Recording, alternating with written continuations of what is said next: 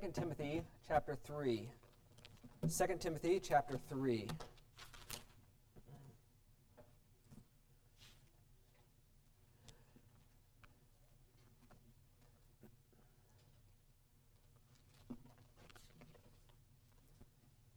The Lord has taken me on an interesting journey to get to this morning's message and this evening's message. And I have just stood back and just been amazed at how he has led the entire thing. When I first was wrestling with the passage, Hear the Word of the Lord, and I thought that's what the Lord had me speak on, and there's been a passage that's been working in my life. The way that I usually teach and preach is much simpler than this morning. This morning, there's a lot to it, and there's a lot, very beefy, if you want to call it that. Tonight, in the way that I was preparing it, the way that I thought the Lord's initial direction was going, deviated to what it was this morning. And so Friday night, I was working on it. Saturday morning, I wake up, and 3 verses on the word of the Lord, on the Word of God, pops into my head that were in line with what my original direction was. And so I'm like, wait a second. Is the Lord, taking me down this path? And nope, he wants me to go back over here. I'm trying to figure out, Lord, what are you wanting to do here? And so I wrestled with that. And when those 3 verses popped into my mind, there was an assurance that tonight is where the original direction, where that deviated off, is supposed to be for tonight. And so if you wanted to call this Hear the Word of the Lord Part 2, you could. But I just stand back amazed that where we got to today, this is all the Lord's doing, and I have just been along for the ride, really. We frame our expectations by what we believe something is, and you can follow along with me. Right? If you have it in your head, you're going to invited to an event, and you believe that this is a formal event, what are your expectations for dress going to be? Right? You built expectations on what you thought is formal. You're going to wear a suit and tie, maybe, a nice dress. What you believed made your expectations go one way. Right? If you go to a restaurant and there's nothing on the menu less than $40, what is your expectations for the quality and the quantity of your food? I better get a lot out of this. My $40 is worth something. I better get what I paid for. So our beliefs, what you understand something is, influences your expectations. Now, what if our beliefs are wrong? What happens to your expectations? Your expectations are going to be off. All right, so that formal event that you thought was formal, it ends up being casual. You expected to come, everybody else is in suit and tie, and you're the only one there in a suit and tie, and everybody else is in shorts and a t-shirt. Your belief was wrong, your expectations were off. The $40 plate comes out, and there's just one little helping on there that's not even enough to get hungry on, and you're like, and then you taste it, and just throw it out. It's awful. Right? You had a wrong understanding of something, and your expectations were now not met. All right, so that's an expectation that you were disappointed in. The opposite can happen, where you expect something or you don't expect something and it comes up. Maybe your tax refund, you're expecting a low amount and it comes back bigger than expected. All right, I said it can, not that it will, it can. How about you walk through life, oh man, nobody remembered my birthday. And you get to the end and they just kind of moping around and it's surprise, birthday. What you believed affected your expectations, whether that was positively or negatively. Our wrong beliefs misinform our expectations. In the morning, or whenever you do devotions, when you open this book, what expectations do you have? Just think through in your mind, when I open this book, what are my expectations when coming to it? I'll let you think for a second.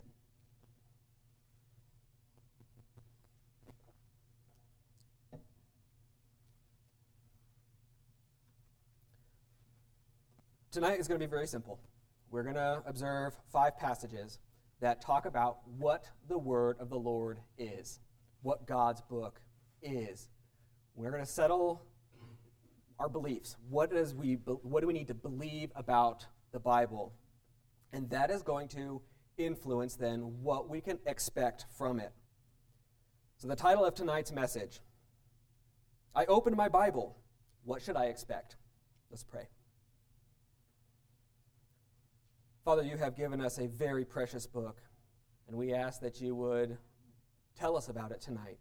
I pray that your Spirit would move and take this very simple message and apply it in very practical ways in this congregation tonight. Lord, we need your word. It is the words of life. It is the thing that we hold on to that gives us instruction. And so, Father, instruct us tonight, we pray. In the name of Christ, amen. We've got about 7 very simple points, what the Bible is and what we can expect from Scripture when we approach it. So what the Bible is going to frame our expectations. 2 Timothy 3:16 is our first verse.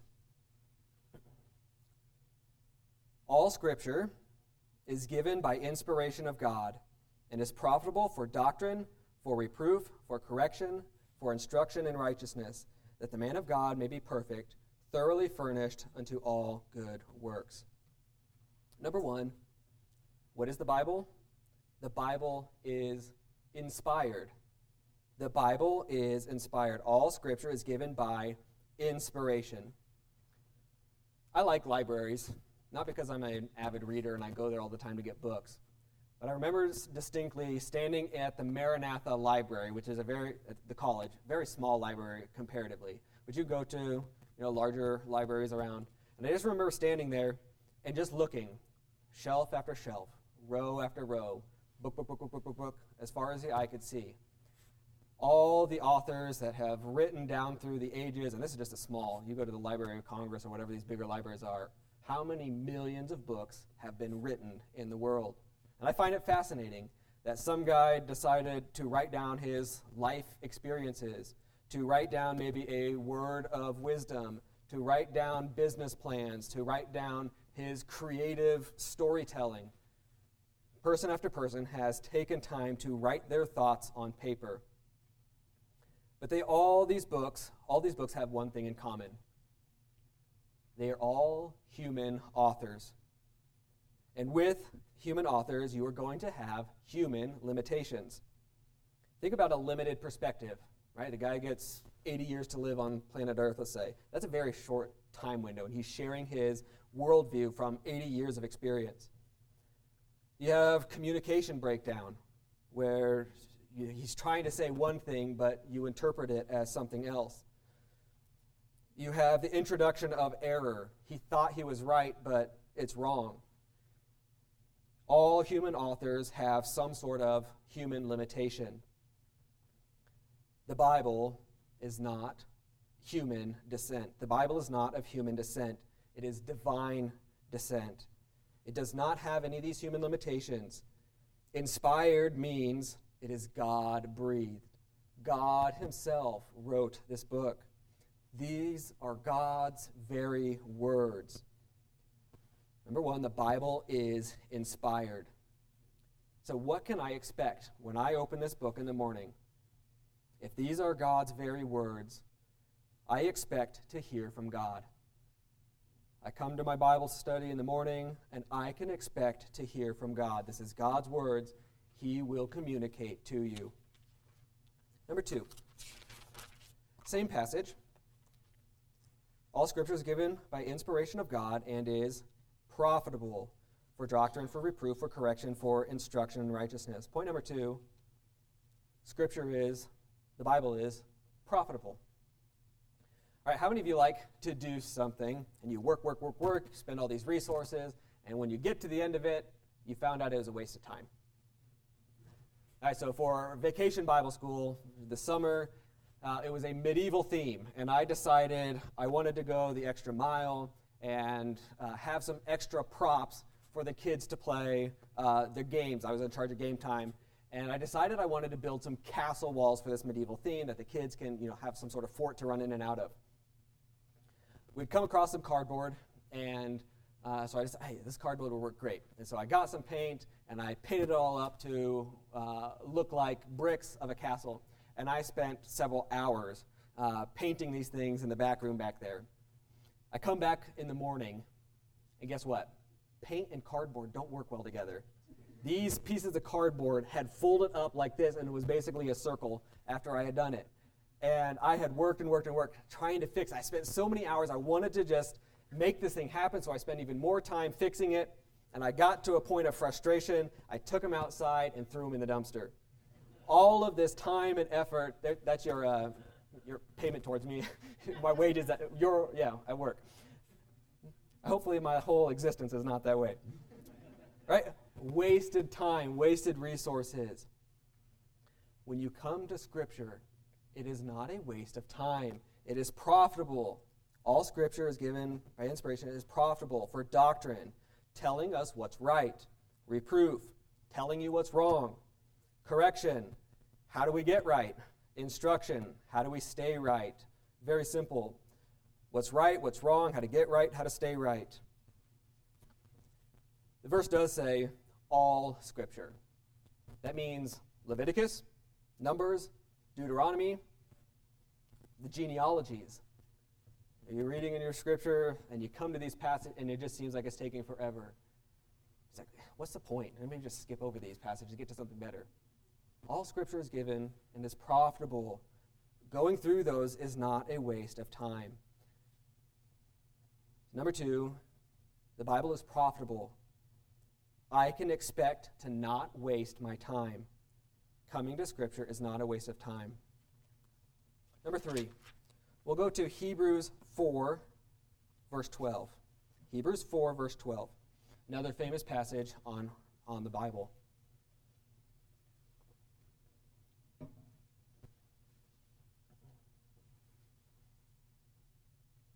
Hebrews 4:12 says this, For the word of God is quick, powerful, and sharper than any two-edged sword, piercing even to the dividing asunder of soul and spirit, of the joints and marrow, and is a discerner of the thoughts and intents of the heart. Neither is there any creature that is not manifest in his sight, but all things are naked and opened unto the eye of him with whom we have to do.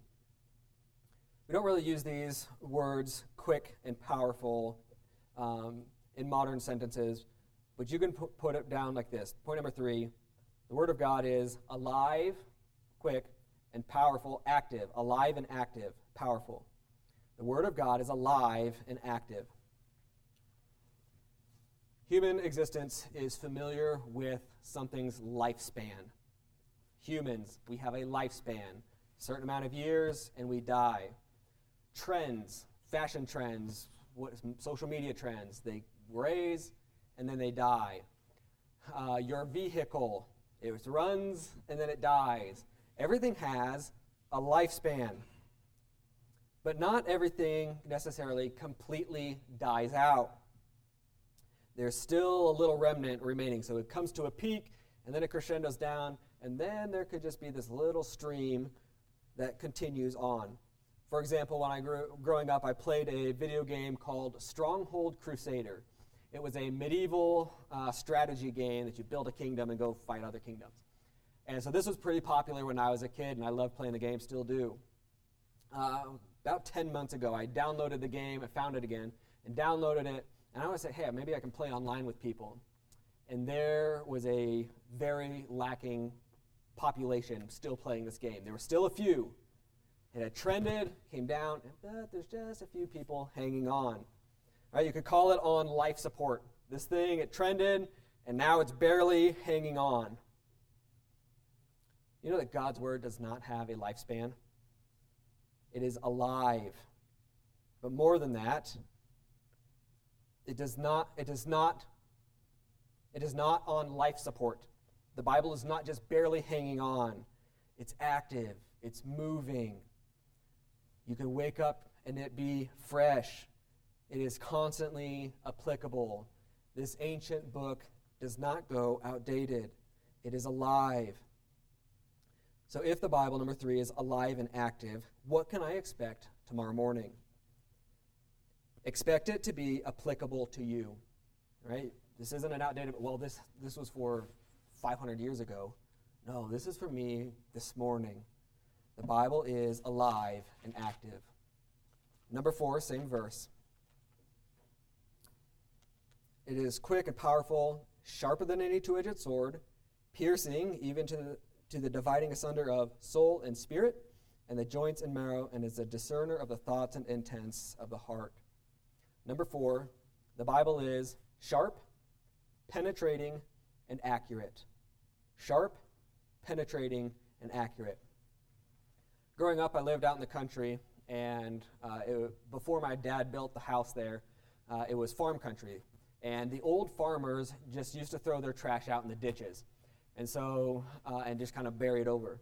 And so my sisters and I would run to the back, and we'd just go out and dig in the backyard for hours on end, and we'd dig up all this random stuff that the farmers had buried. We had come across at one point 2 swords, and I think these were just play swords. Somebody just hammered some metal together and made them into swords. But they were distinctly swords, but the handle was missing on them. These things were rusted to pieces, bent. This is not a sharp and piercing sword.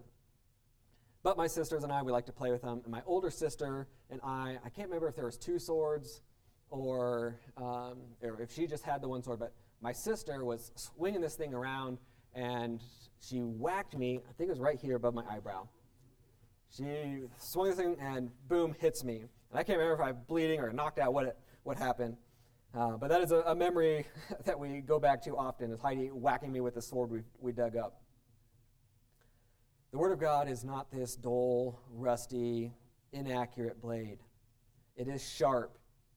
It is able to cut through the hardened hearts. I do some model making, and our hobby knives, the X-Acto knives, are basically our best friend in this hobby.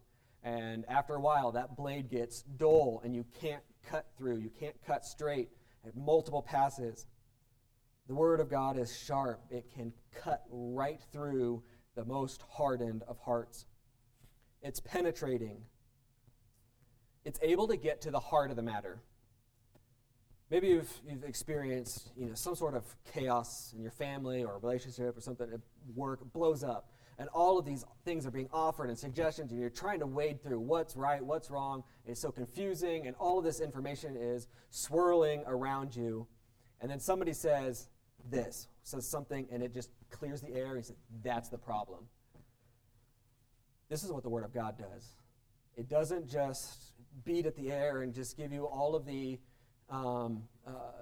cursory things of life that don't really matter, and just swinging at nothing. It is able to cut through all of that fog, all of that chaos, and say, here is the exact problem. And that goes along with number 3, is accurate. It cuts in the right spot. Think about a doctor. He's got a patient there, and he needs to make an incision on the guy's leg. And so he's on the table, and he gets his knife, right? The doctor's knife are very sharp, very precise. And so he gets down, and he penetrates the leg, and he makes that incision. And then the nurse says, excuse me, doctor, that was the wrong leg. It was inaccurate. It was sharp, and it cut, but it wasn't in the right spot. God's Word knows how to cut precisely where it needs to cut. Number 4, the Word of God is sharp, penetrating, and accurate. What can I expect? Expect to get cut where needed. When I wake up and I read this book, this is going to confront me. This is going to show me here is right, here is wrong. This is where it needs to change. Expect to get cut. Number 5, we'll turn to Psalm 18, verse 30. Psalm 18, 30.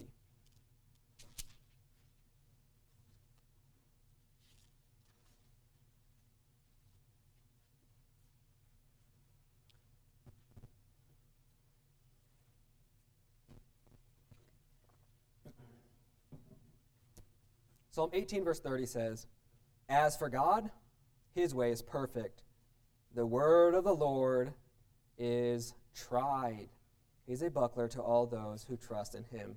Number 5, proven. The Bible is proven. It's tried. It's been tested. It's proven.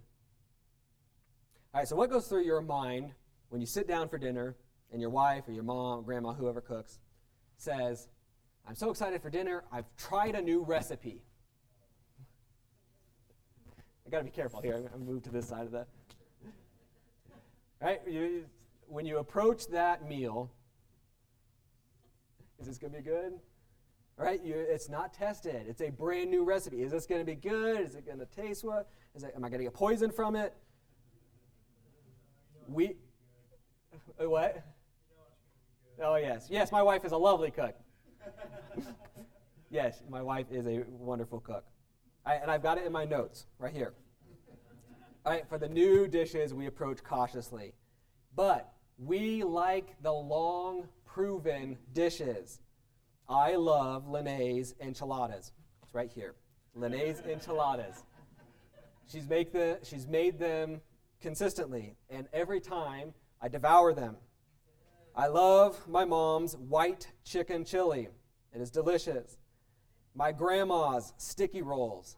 Every family get-together, when she makes them, those are the first things to go. We love the long proven things. The long track record of being good. God's word is not in an experimental phase. God's word is not in an experimental phase.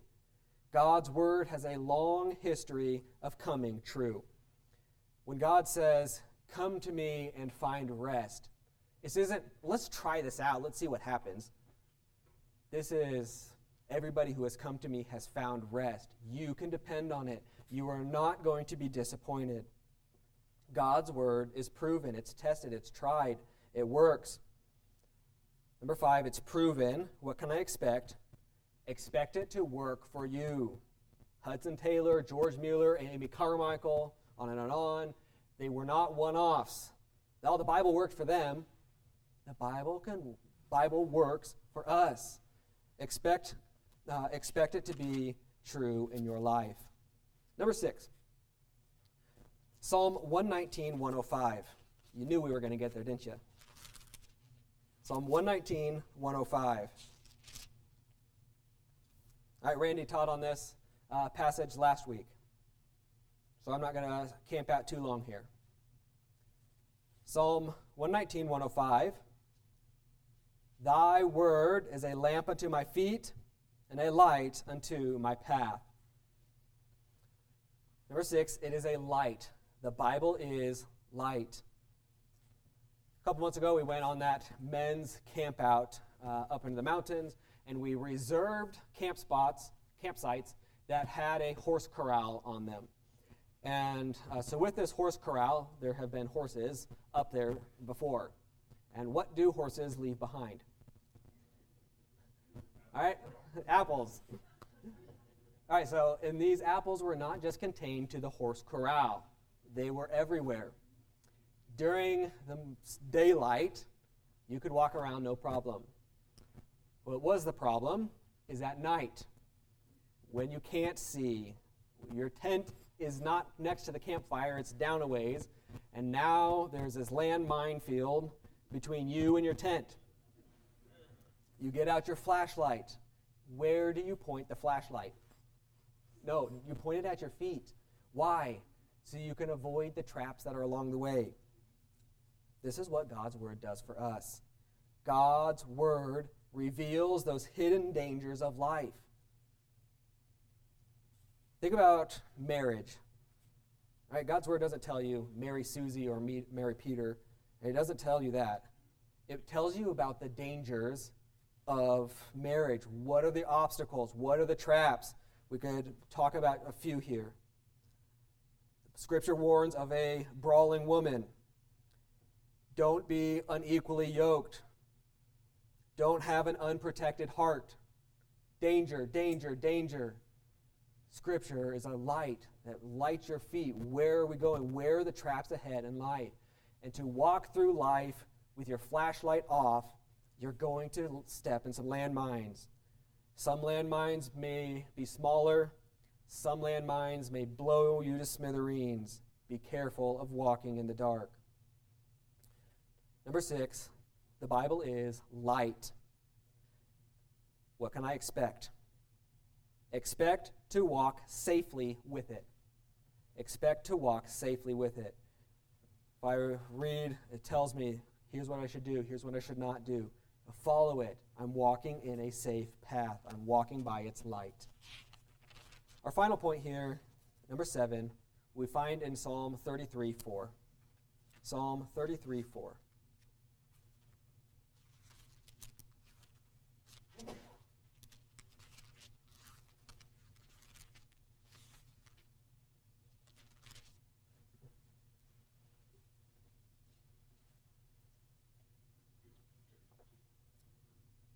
Psalm 33:4. For the word of the Lord is right, and all his works are done in truth. Number 7, the Bible is right. Have you ever had to tell your spouse, your mom, parents, you were right? I have to do this all the time with my wife. Actually, one of the phrases, when we're cooking food or I'm bringing her something, I've got 2 cups in my hand. I always put her drink in my right hand because Lene's always right.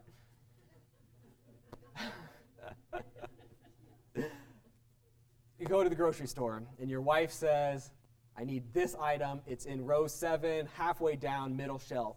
And I go there and I'm looking, and I stand there for 15 minutes, scanning, up and down the aisles, up and down the aisle. And I come back and my wife says, you're wrong. It's not there. I looked. No, it's there. Go back and look again. I look, 15 more minutes. No, it's, and then she comes over, says, right here. Pulls it out without even looking. You were right. How many times have we challenged God's word in similar ways? And we have to come back to the Lord and say, you were right. God's word is never wrong. And we sometimes butt our heads against this, say, you're wrong. This is my way. I know I'm right here. God's word contradicts us. I said, no. Pretty soon, you're going to turn to the Lord and say, you were right. God's word is wrong. Is right. God's word is right. He's never wrong. Lightning. God's word is never wrong. It's always right. God's word is right. What can I expect? Expect to be proven wrong. You open up the Bible, you have your way of living, your thought process. It's going to confront you and say, you're wrong. You're going to turn to the Lord and say, you're right. And we talked about this actually this morning. When God gives you the new heart, that tender, soft, fleshy heart, you want to do what he says. And actually, when you come to Scripture and your life doesn't line up with it, you turn and say, I want to do this. You're not constantly fighting it. It is a life that does come to the Lord and say, you were right. Expect to be proven wrong. What you believe influences your expectations. How do you approach Scripture? What do you believe this divine book is? We looked at it. It is inspired. What do we expect? Expect to hear from God. It's profitable. Expect it not to be a waste of time. It is alive and active. Expect it to be applicable to you. It is sharp and penetrating and accurate. Expect to be cut where needed. It's proven. Expect it to work for you. It's light. Expect to walk safely. It's right. Expect to be proven wrong. Beliefs form expectations. Beliefs and expectations form action. Right? You believed it was a formal event. You expected everybody else to dress in a suit and tie, and you got dressed in a suit and tie. Your actions were based on your beliefs and expectations. Analyze your actions. What do your actions tell you you believe and expect from Scripture? All right, we've done the hard work tonight in revealing here is what the Bible is. Here is what you can expect. And so I'm going to send you guys home now to do that next hard work and analyze how should my actions be changed in order to match up with proper beliefs and proper expectations. Let's pray.